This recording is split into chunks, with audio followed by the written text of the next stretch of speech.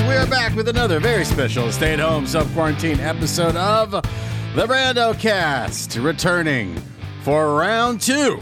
My guest today is a father. He's a husband. He's an alumni of the Upright Citizens Brigade. He was a former resident of New York. Now he lives in the city of Los Angeles. You've seen him on a billion shows, but most importantly, this dude is the host of a fantastic podcast called Household Faces, where he interviews some of Hollywood's most recognizable and iconic character actors. Ladies and gentlemen, please welcome the very handsome Mr. John Ross Bowie. Look who's talking, handsome. Thanks for having me. You got a very fancy microphone there. I know. I've upgraded since last we spoke. I got some pro stuff from my my network, and my levels are fucking sweet. Hang on, I can make it even better. Hang on, let me just, because this is a directional mic, and the last one I had was this omnidirectional thing that like picked up like if a neighbor's dog barked 2 blocks away. But this is nice and precise. You're gonna get nice, clean audio with this. Give me an update on Household Faces. It's going really well. It is as you said, it's a character actor interviewing other character actors.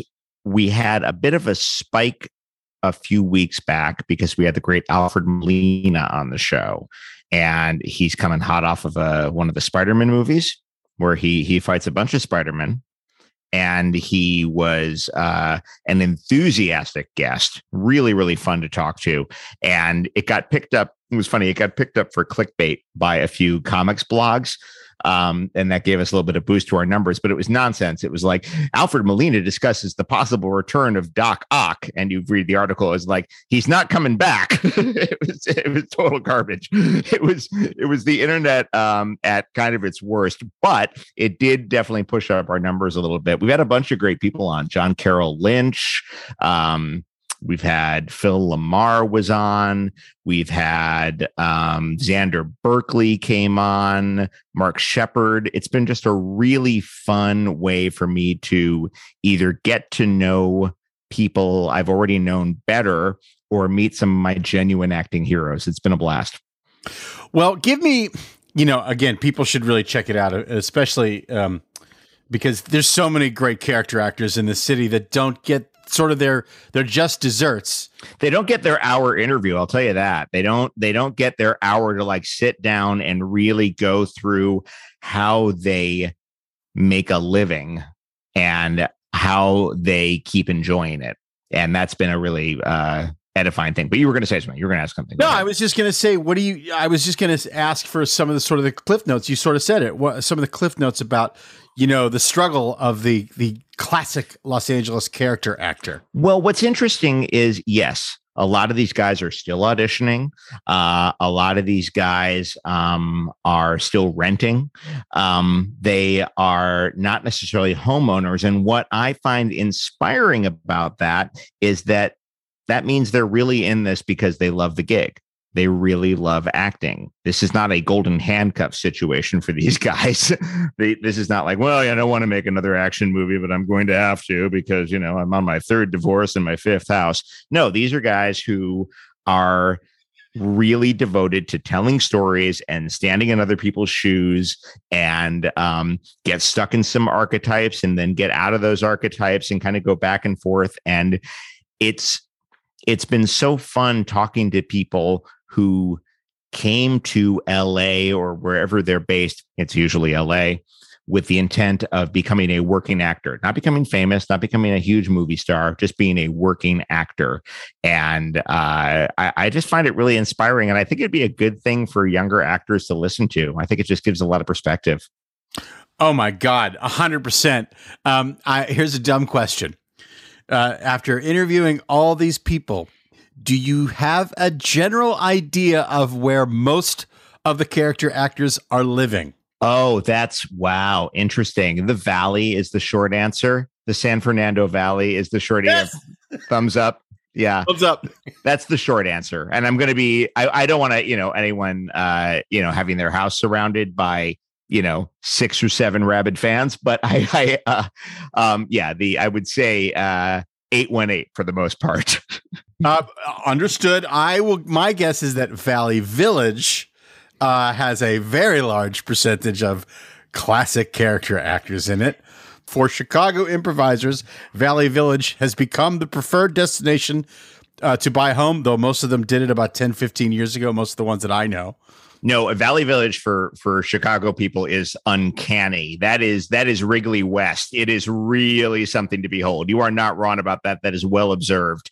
Yeah, Valley Village is, my God, they should just you should be able to pick up, bratwurst at every corner and yeah. Well, they put a Geno's East on Riverside. So did they really? Oh, yes, they did. That's amazing. Yeah, no, you're absolutely right. But yeah, the Valley in general, because I think it was a lot of people who have very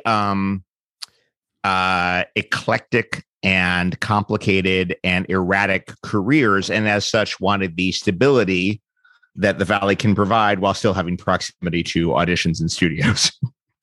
There's very practical reasons why the Valley is so big among my guests. Well, absolutely. And I will say as a Gen Xer and someone who did move here to become an actor and was an actor for a good chunk of time. Yeah. You move here and you realize that Silver Lake, Los Feliz, Hollywood, those are the fun places to live and the fun places to be in your 20s.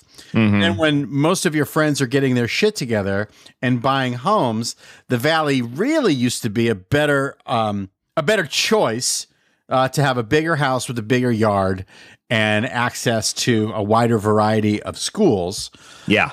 Because if you live in Hollywood, you're going to probably end up, driving your kid 30, 40 minutes away to high school. So, it's like in the 30s, people started, just my experience, people started moving to the Valley. St. Francis. You mean in people's 30s, not in the 1930s? You made it sound like you were alive for the Depression. Well, in the 1930s, I think Stan Laurel actually bought up a big chunk of the Valley, or was it Oliver Hardy? Anyway, what was I going to say? I was going to say, I think in your 30s. That was sort of the period where I saw people getting their shit together and buying homes, definitely into their 40s. Yeah, definitely. So, when I moved here, the Valley was still kind of looked at as because I moved here from New York City. So there was a sense of the Valley is LA's Jersey. And if you move there, you have all but conceded defeat. Which is a very, very narrow-minded view of the situation. The Valley is awesome. You get the right place in the Valley. You can walk to coffee. There's theaters. There's a bunch of stuff you can do in the Valley. There's great hikes. There's a bunch of really interesting history. Have you ever been to the Valley Relics Museum? Tell people about the Valley Relics Museum. The Valley Relics Museum is up near Sherman Oaks, and it's a collection of, relics from the San Fernando Valley. So they have old original licorice pizza signs and history about all the westerns all the ranches where they used to shoot westerns up there. A lot of it's been developed and turned into condos or golf courses now, but it's this fun little history, and the history of the San Fernando Valley as a place of commerce is barely 100 years old. So it's a very compact museum. And they also, on top of everything else, have a bunch of cool free-to-play vintage video games. So if you want to take in a little 818 history and play some Galaga, I strongly recommend the Valley Relics Museum. I think that Paul Thomas Anderson may or may not have taken a sign or two from the Valley Relics Museum for the movie. Licorice pizza. I wouldn't be surprised. Yeah, I wouldn't be surprised. It's a gorgeous collection. It's a really cool place to hang out. Well, for me, growing up, I should say my idea of Los Angeles was really informed by movies and television shows. And most of those movies and television shows were actually set in the Valley. Mm-hmm. Whether it was Fast Times at Ridgemont High, or Valley Girl, or every other episode of Chips. Right. So it is a wonderful place. I've been here for 32 years, and 4 of them were spent living in the sort of where Universal City, Studio City, and North Hollywood merge. I'm back in Beechwood Canyon now, so I'm back in La La Land. But the Valley's great. It's all the same county. You can move around. Yeah, you Yeah. can move the fuck around. All right, enough about that. I'm so excited that Household Faces is moving along, and you're crushing it. It's so cool and so fun. Thanks, man. So I want to thank you for taking the time out of your busy schedule to do the Brando cast today. And when I asked Mr. John Ross Bowie to do the Brando cast, I had an idea about putting together something that I would call Mr. John Ross Bowie's punk rock playlist, which I asked him to put together a list of his essential punk rock songs. And hopefully those selections will lead us to some fun discussions. So what do you have for me first up, John? Well, I sent you the list earlier, and I'm realizing as we go here that I'm going to switch one of these out because we've been talking so much about the Valley. I got to throw in my favorite band from the Valley, and we'll get to that in a moment. But we're going to start where I started with, which was with the Ramones, specifically the first Ramones record titled Ramones, released in 1976, produced by Craig Leon in a weird sort of in a very strange stereo where all the bass is in one channel and all the guitar is in another channel, which is great if you're learning how to play bass, because you can just mix out the guitar entirely and just play along with Dee Dee on this record. Very valuable. That's a fun little bit of trivia. They've since re-released it as like the original mono mix, but I'm partial to the original, like one channel over here mix. The song from that record is not, for me, it's not Blitzkrieg Bop. It's not Beat on the Brat. It's not Loudmouth. It's not any of the ones that really come up all the time. For me, it's Now I Want to Sniff Some Glue.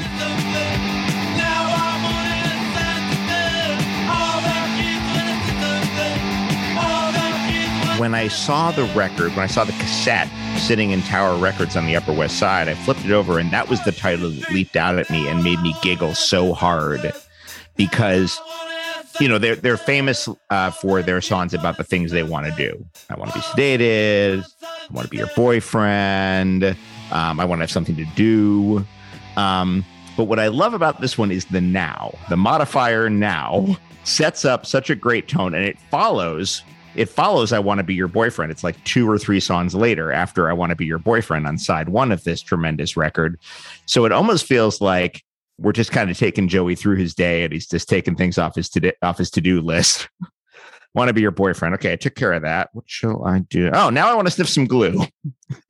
And I literally, it is 40 years after I bought that record, and I am still giggling over just that title and its simplicity. It's so, I love it so much. It's got a great sing-along scream chorus thing. It's got a cool little guitar break, which is a little unusual, particularly for that era of the Ramones, where it was all chords and very little in the way of single note playing. But there's a weird little middle 8 where they kind of show off a little bit. I think it's actually Johnny playing.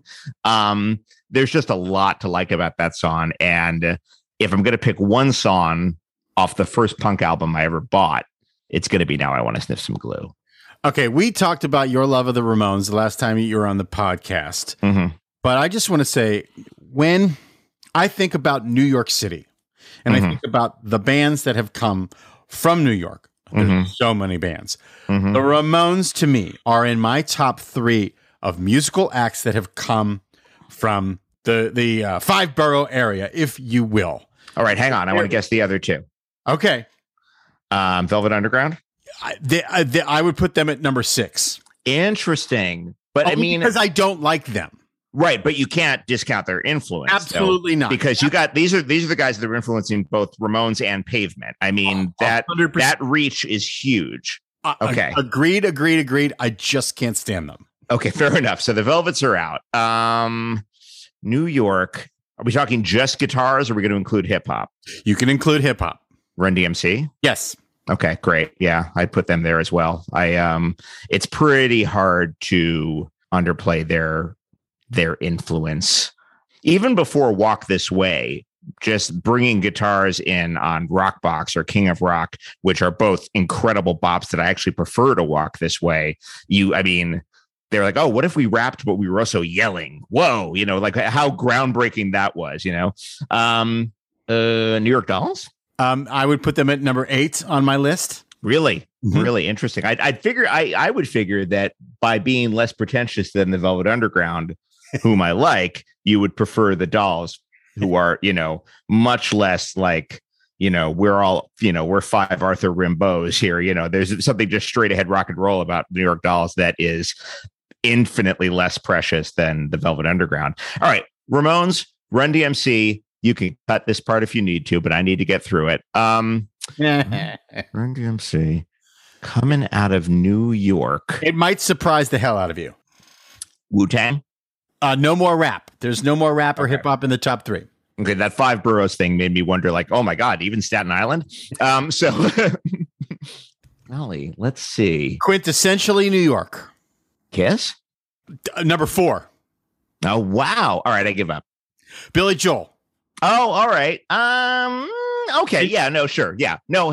From Long Island, but cut his teeth in the city. Okay. Fair enough. Yeah, and it's a weird one because again, I could have put Kiss right there, but I'll put them at 4. And Bruce, I give Bruce New Jersey, I give Bruce Philadelphia, I give Bruce everything else. I give him the Shore, but there's something about Billy Joel, I think, to me that just screams New York to me. That's all. It's funny. Billy Joel is whom I enjoy and whom I have seen live. And who I think, particularly the early stuff, is quite magnificent. And if anything from Glass Houses comes on, except the French song, I will crank it. I will set aside C'était Toi. Not interested. He's embarrassed by that. But it's funny. He's one of those guys where even though he gets made fun of all the time, most East Coast, particularly Northeastern people, will back him up. He is to the Northeastern corridor what the Eagles are to the Southwestern corridor, in the sense that everybody else makes fun of them. But if you're from the Southwest, chances are you're a little more forgiving of the Eagles. I fucking hate the Eagles, but I've got very smart friends who are like, no, you got to understand. You grew up with Take It Easy. You just grew up with Take It Easy. And I don't understand, but I give them their space. Okay. 2 things. I also hate the Eagles. However, I did go with my girlfriend, Julia Wallach, who you know. Yeah, sure. To see the Eagles the last time they played at the Forum in Los Angeles. Right. And it was undeniable how great the show was. Even post Glenn. This is post Glenn, right? Absolutely. It was. Vince Gill has sort of taken over a bunch of that stuff. Glenn Frey's interesting. kid was touring with them then, although he's since ducked out. But it's Joe Walsh. I can't stand Don Henley. But the biggest asshole in rock and roll. Absolutely. Absolutely. Probably worse than Lou Reed. Yeah.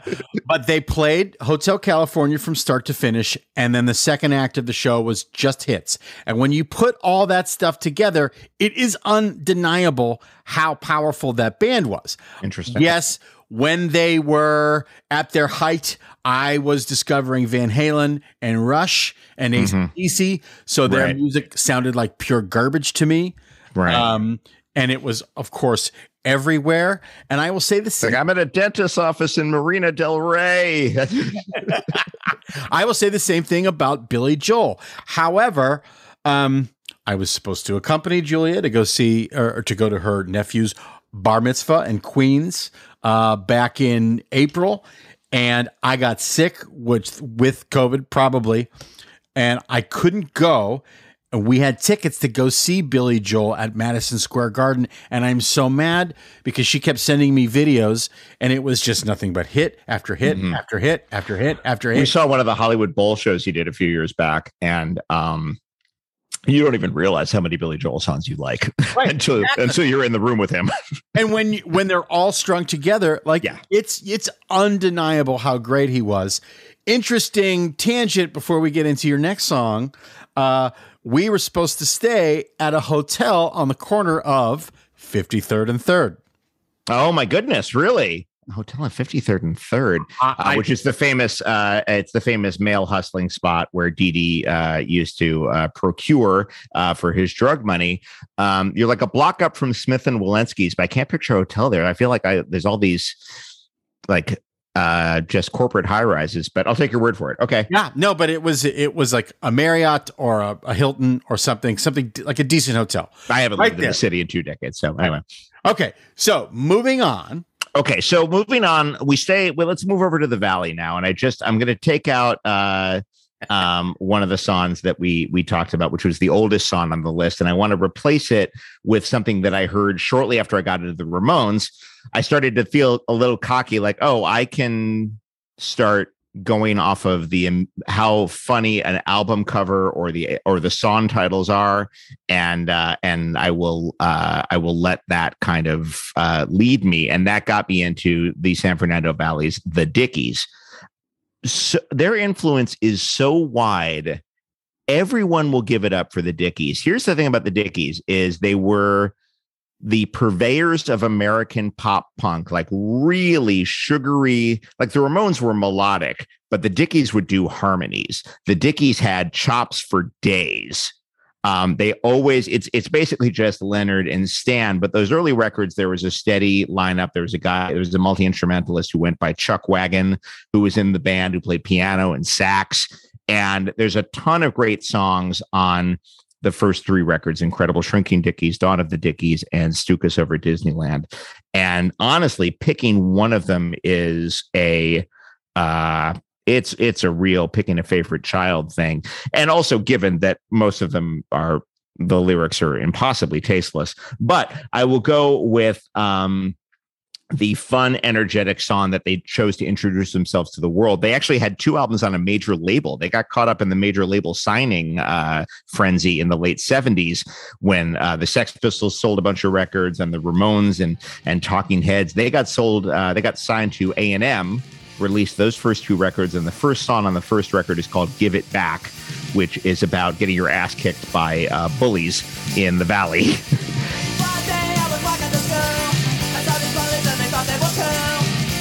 It is such a fist-pumping good time, and that it breaks into this electric piano bridge at one point that is so fun to listen to.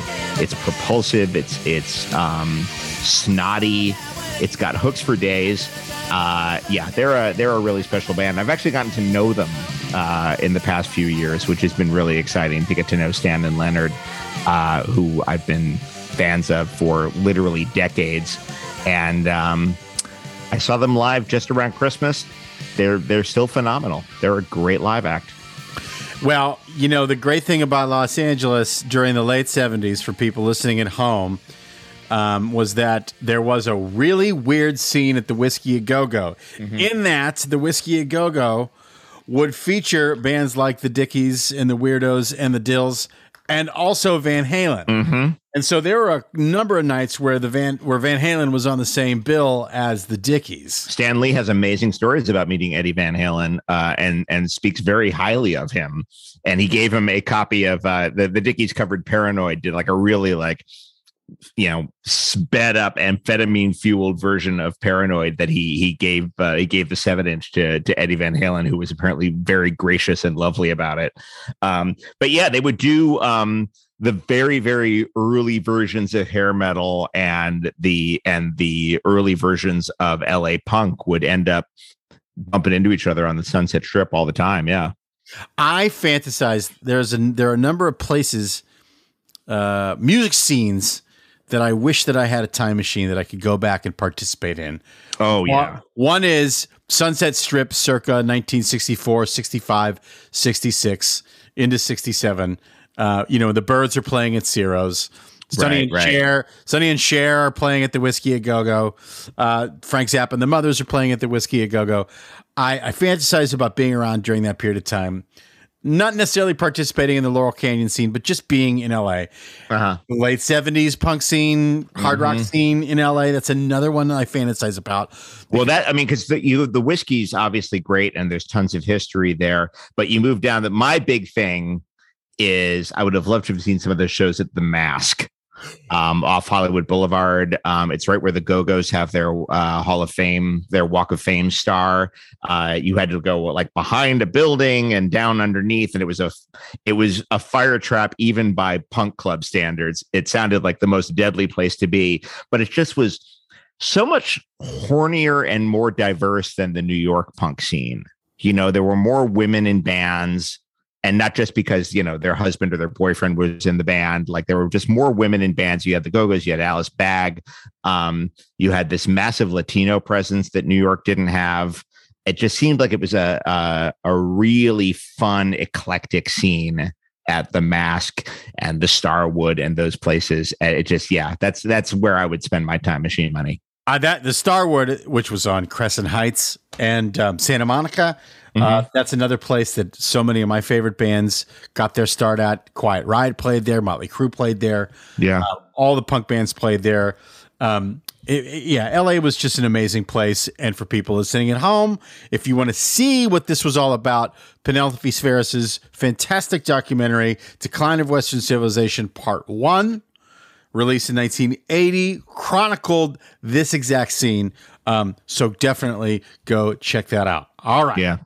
Moving on. Number 3. Third choice. Number 3, we traveled to the Bay Area for my political awakening, which is a horrible sentence. No good can come from this, except, of course, the good does come from this. I speak, of course, of the Dead Kennedys and their song Holiday in Cambodia, which actively frightened me the first time I heard it. It begins with this weird vamp.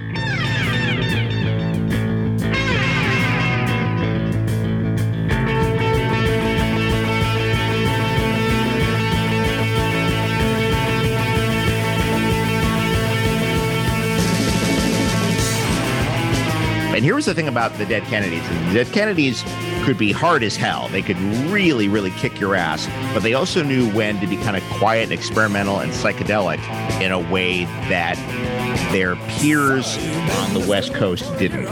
There was nobody, like the Avengers weren't playing around like that. It would be a few years before Black Flag started playing around like that. Everyone was just loud, fast rules. And the Dead Kennedys were like, we could do some kind of weird, scary things. And then they would match it with lyrics that kind of shook you out of your comfy liberalism. On songs like California Uber Alles, which warns about like a complacency that can come when you vote for Jerry Brown all the time. and Holiday in Cambodia is a song decrying sort of that brand of East Coast liberal, of which I myself am a member. And it was basically calling out white privilege before we had a name for such a thing. And it is a powerful screed against self-congratulatory leftists that I literally hear something new about it every time I listen to that song. It's a powerful piece of work off the amazing Fresh Fruits for Rotting Vegetables record. It's got Jello's piercing lyrics and just some of the most interesting guitar work from East Bay Ray. The whole band, I mean, that band was insane. And unlike a lot of punk bands, there's one drummer switch, which is unheard of for a punk band to only have had 2 drummers. They really, the main lineup that everyone thinks of is Jello, East Bay Ray, Klaus Fluoride, Darren Peligro on drums. And I think that's Darren on Holiday. It's, they were just a powerhouse band, just really, really good, powerful stuff that did not congratulate you for having the politics you have. They asked a lot of questions that were not always easy to answer. And it's very easy to get, very self-congratulatory. Like, oh, I'm punk rock. I'm into the edgy stuff. I'm anti-authority. And, the Kennedys were the ones who would ask the questions that are in Holiday in Cambodia. There's an amazing one on their last record on Bedtime for Democracy, where there's a couplet. It's not even a couplet. It doesn't rhyme. It just goes, anarchy sounds good to me. Then someone asks, who'd fix the sewers? They were just out there like criticizing punk rock from within in a way that no other genre does, It was really fun. That's for people who want to cross-reference. One of the early podcasts I did on the Brandocast was with D.H. Peligro. Oh, really? Oh, yeah. I had I've known D.H. Darren, as you called him, for a long time. He lives out here, right? He lives in L.A. He lives in L.A., and he was a regular member of the Hollywood YMCA. And for those of us who were like there every single day, for years and years and years. You just sort of get to know people. Oh my God. And, we just struck up a conversation one day because I was wearing like an Iron Maiden shirt, and, it just sort of went from there, and we had mutual friends, and he's the best guy possible. He's a really like soulful, grounded guy. He lived a life. His stories of being like the lone black guy in that San Francisco punk rock scene are incredible. Yeah. Yeah. He's got a book out that I should read called Dreadnought. That I should definitely read, because I bet he's got an interesting perspective.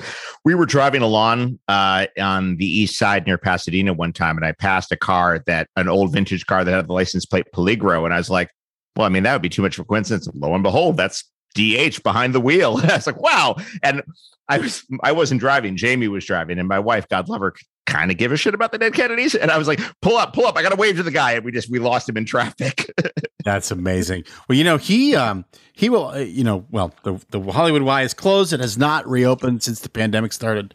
But he would often, speaking of character actors, he would often be reading sides as he was, using the elliptical machines or whatever. And that's sort of the middle room they had there at the Hollywood Y. Right. Always working on sides. Just one of the best guys ever.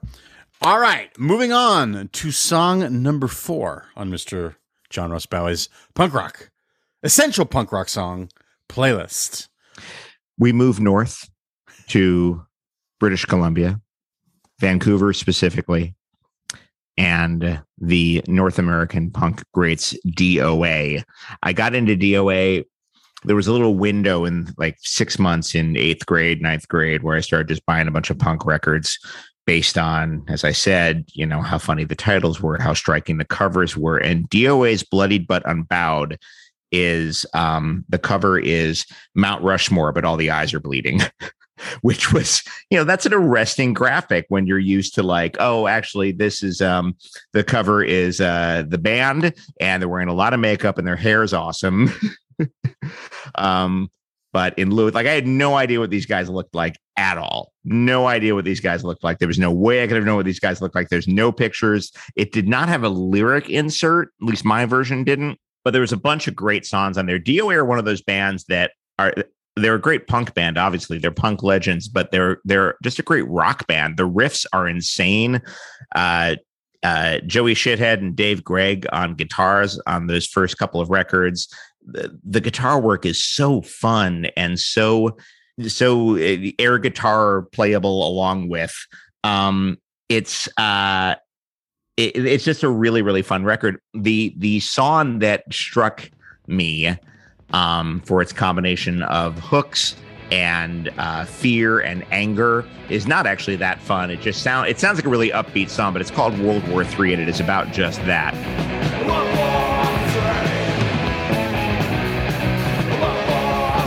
It is a cry from the North for common sense and civility when there is none going on, anchored by just this incredibly sick axe work.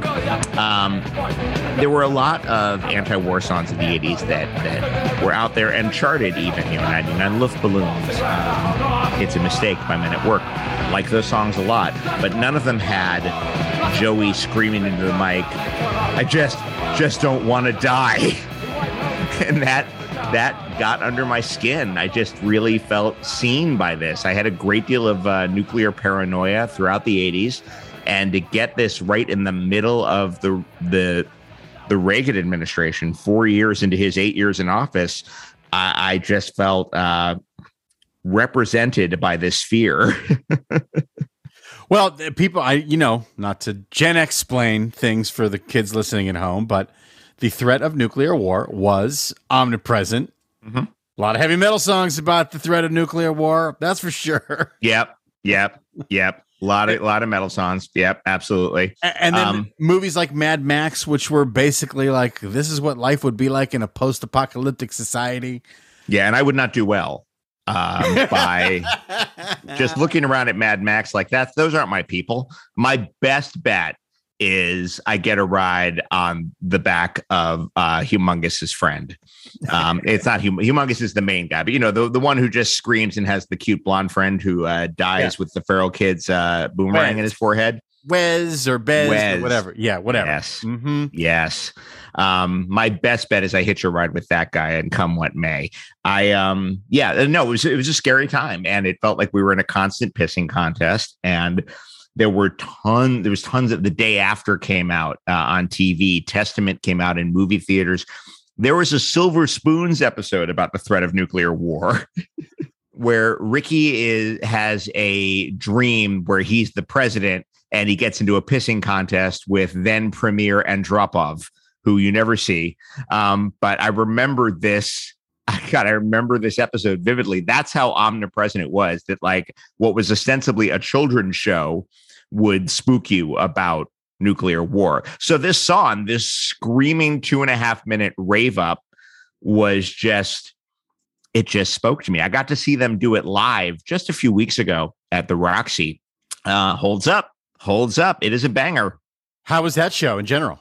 Really fun. They did all of Hardcore 81 and then a few little surprises in there, including their cover of Edwin Starr's War, which was actually the first version I ever heard of that before Edwin Starr's original or the Bruce Springsteen. I heard DOA's version. Wow. They were great. And of course, Canadian. So nicest guys in the world. Got to talk to them briefly. They could not have been friendlier. Please and thank you all the way. Made sure I had a place to sit. Didn't need one, but they made sure. It was really just lovely guys. What a great band. DOA. Moving on. Who do you have for us at number 5? At number 5, my late friend Sasha Petrosky brought a dual tape deck boombox to camp and some blank tapes.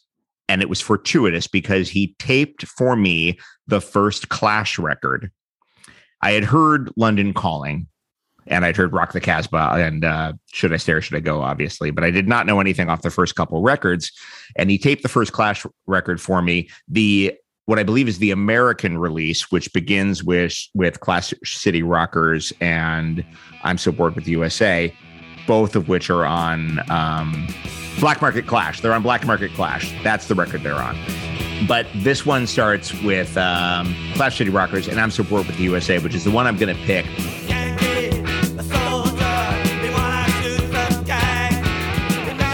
To have somebody criticizing America in the middle of the go-go 80s, in the middle of Top Gun and Firefox and Rambo and all this stuff going on, to have somebody, especially somebody from another culture, another country, criticize the country in such a dismissive way. It wasn't even I hate you, USA. It's like, I'm fucking bored with you guys. Killers in America work 7 days a week. And it was so jarring lyrically and then musically. That's another just fantastic guitar record. I mean, it just sounds like Mick and Joe are just beating the shit out of those guitars at every step of the way. And it's just a fist pumping masterpiece. I love that song. It begins with a great riff, but then it's also really catchy, like the best Clash songs. They were great songwriters. So, there's a wonderful little hook on that chorus on the I'm so bored with the USA. I mean, just how do you not? It's my biggest regret is that I never saw them live. Where was camp? Camp was in Connecticut, and it was a really interesting mix of suburban Connecticut kids and kids from the city, and we all got along for the most part, but there was still sort of a strange so. What do you mean you only walk when you go to the mall? What?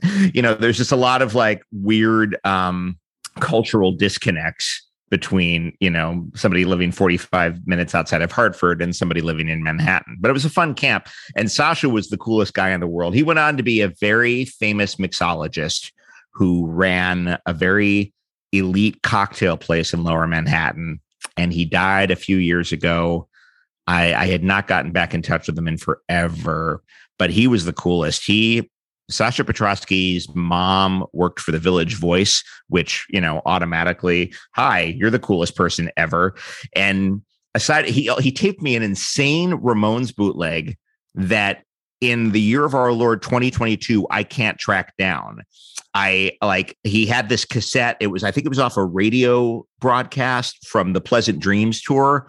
And it's packed with stuff from that album that they didn't often perform live. Like This Business Is Killing Me. And I think Not My Place in the 9 to 5 World is on there. All the stuff that they only did live on that tour. I can't find my cassette and I've never been able to find it elsewhere. Sasha was a really cool guy. That was a big loss. It's a constant theme on this podcast. The musical Sherpas that show up in our life, like the older kids, the older brothers, the older sisters, older kids at school. The people that basically show up and say, "Hey, you need to be listening to this. Hey, here's a mixtape of this. You need to be listening to whatever." It's heartbreaking, really, because I've lost a few of them now. When you put it that way, as musical Sherpas. And it's easy to blame, New York in the 70s and 80s, and maybe that's partially true. But the guy who got me into Maiden is no longer with us. The guy who got me into the Clash is no longer with us. There's a few people I have lost on this musical journey, but their memories are a blessing. So I have that going for me. Well, I know you've also been that person for other people as well. Yeah, and I'm still kicking around. Where were some of the spots that you guys would go in Manhattan as teens to go get records? What was that all about? Yeah, it was a golden age for record stores in Lower Manhattan. I started, as I said, at Tower Records on the Upper West, which was, obviously it was I think the biggest chain. It wasn't the biggest chain, but it was the most comprehensive chain. Like they would have stuff that Sam Goody wouldn't cover. They had an improv section, They had an import section. They had a bunch of cool shit. But then I started to get a little braver, and you had to be brave because you went to these punk rock spaces and you were terrified to be called a poser or to not look cool. And I was walking in there with my allowance, and I got very self-conscious at a lot of these places. There was a place on 23rd Street called Midnight Records, which was just a few blocks north of my high school. It's literally across from the Chelsea Hotel. Like if you know that block, right across from there was a place called Midnight Records. They also ran a small garage label. I'm using garage in the older sense of like four guys in an actual garage, not like in the British dance music sense. But I bought tons. I bought my first Descendants record there. I bought my first Cramps record there. I bought a bunch of like Risky 7 inches. I got to that point, as you do in indie rock, where you start to trust labels like, oh, this label has never done me wrong, so I will buy something off Alternative Tentacles. And it might be the Crucifix or Grong Grong or something else that hasn't aged particularly well, but there it is, And so Midnight Records was great. Second Coming down in the West Village, obviously Bleecker Bob's down in the West Village.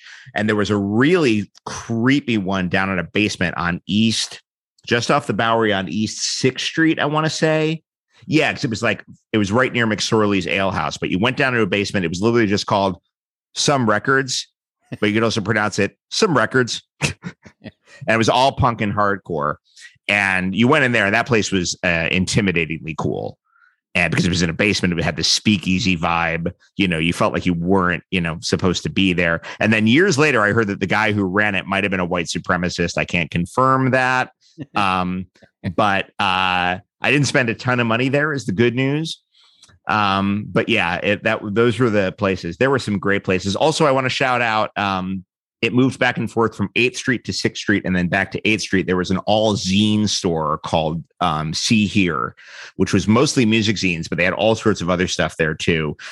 Political stuff, they would carry like Noam Chomsky chapbooks, all sorts of crazy shit. And that place was a real eye opener for a young kid in 80s New York a lot. They kicked around to like the early 90s before they closed, and the fact that it was a store that exclusively sold zines is just, everything in there, pretty much everything in there was at best a color copy. I don't think anything was hardbound.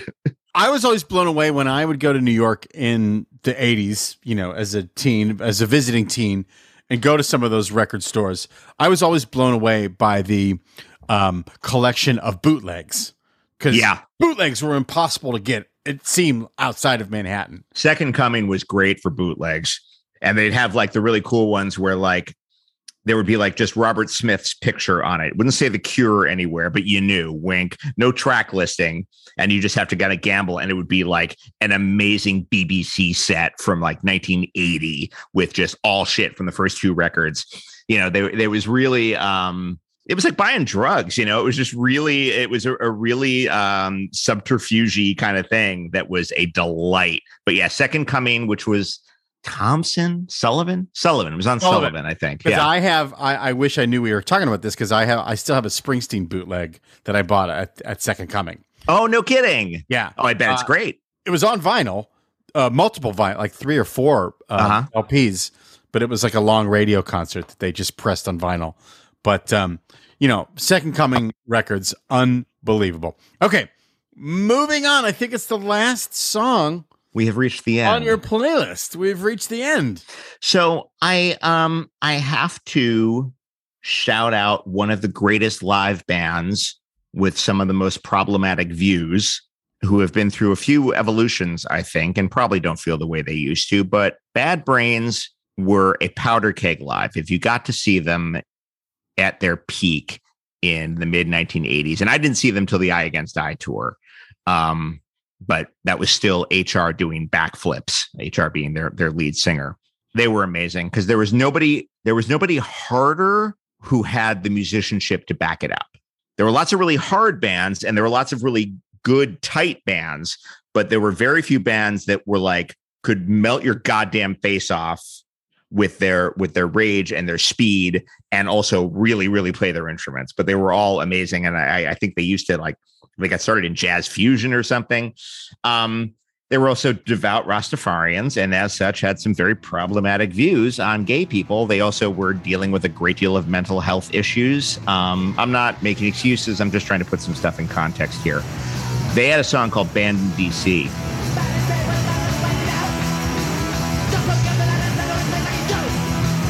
Which was a true story about the fact that they were no longer allowed to play clubs in the nation's capital.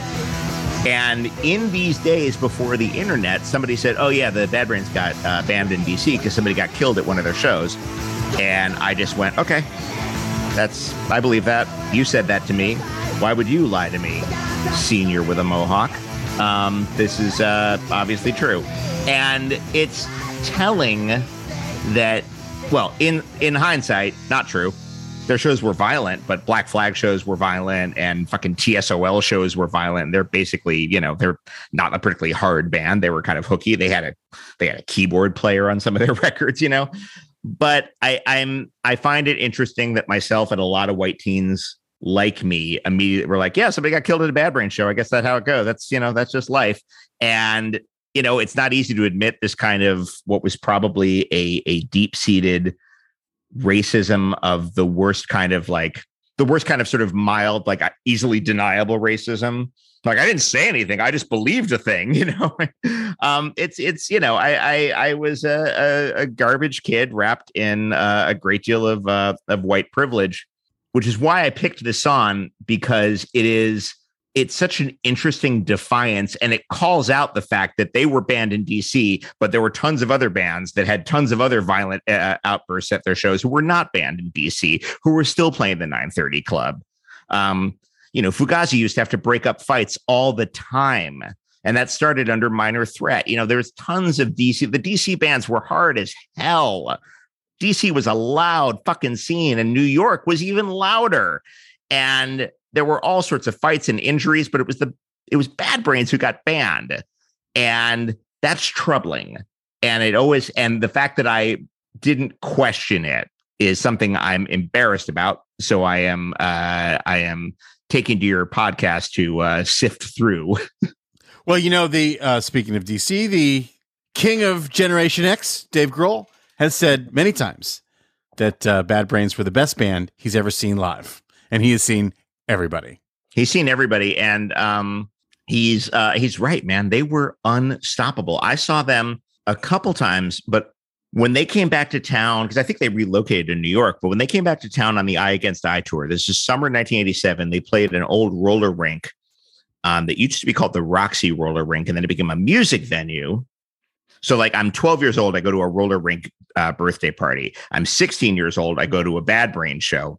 This bill was crazy, by the way. It was Bad Brains headlining, opening up were Living Color and Circle Jerks. Wow. Bonkers show. The entire rink, what used to be the roller rink, was the biggest pit I've ever seen before or since. Just all pit. I was off to the side because I'm not getting to the pit at a Bad Brains show. Because again, I thought someone had died in the pit at a Bad Brains show. I had readily believed that.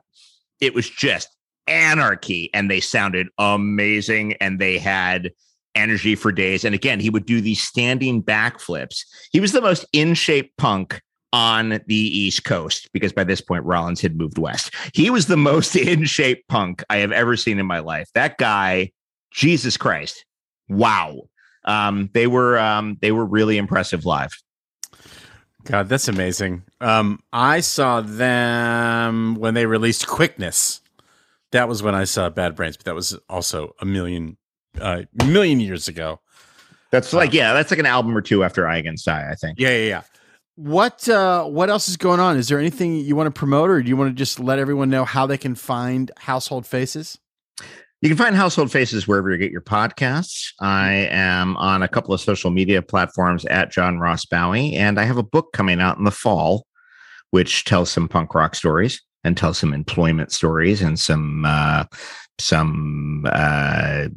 comedy stories. It's called No Job for a Man, and Pegasus Books is putting it out in November of 2022. No way. Yeah.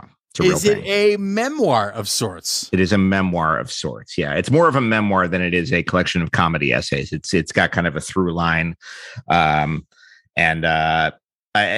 probably versions of stuff we've talked about. I haven't looked at it in a little bit, but versions of stuff we've talked about on this show find their way into that book. And I just found out I am also going to do the audiobook for it, which is fun. So if you don't mind listening to this deep yet nasal voice for 4 or 5 hours, then boy, have I got a treat for you. Okay, well, here's what we're going to do. When the time comes, I'm going to get that book and I'm going to read it. And then you're going to come on in November to promote that book. It's a date. Oh my God. That's so fucking exciting. Congratulations. Thank you, man. Thank you. Just pulling off anything these days. Pulling off anything is, yeah. But pulling off something in publishing, especially when I'm not like the sort of, like I've got a little bit of a following, but I'm not the kind of famous actor who can just like shit out a children's book in rhymed couplets and automatically get a deal at Macmillan. Like I got to hustle a little bit. I've got to have something to show for this. This can't just be something about like, I love being a granddad. I gotta hustle a little bit. I've got to have some quality to back this up. So it feels good. Yeah. Okay. But I imagine that music is woven all throughout the story, correct? There's a ton of music in there because it's all connected for me. There's no way. You mentioned Darren from the DKs going over sides. I transitioned from being in a punk band to going into acting, and it was, I won't say it an easy transition, but it was a sensible transition. And I'm frankly surprised that I'm surprised there aren't more Henry Rollins in the world. I'm surprised there aren't more Lee Vings and people who go from punk to acting, because there's an authenticity and a sincerity in punk that I think serves acting really well. Wow. I mean, well, we have some of our great punk actors. Flea, of course. John Doe. John Doe. My God, of course, John Doe. I used to have the same agent as John Doe, and I was like, I've done it. I've arrived. I've got the same agent as John Doe. John Doe and I get the same breakdowns. This is crazy. Well, we'll have to save that story of how you transitioned from punk rock to acting, because I bet that involved a step or two. It did, but it worked out. Damn. All right. Well, Christ balls. We've run out of time.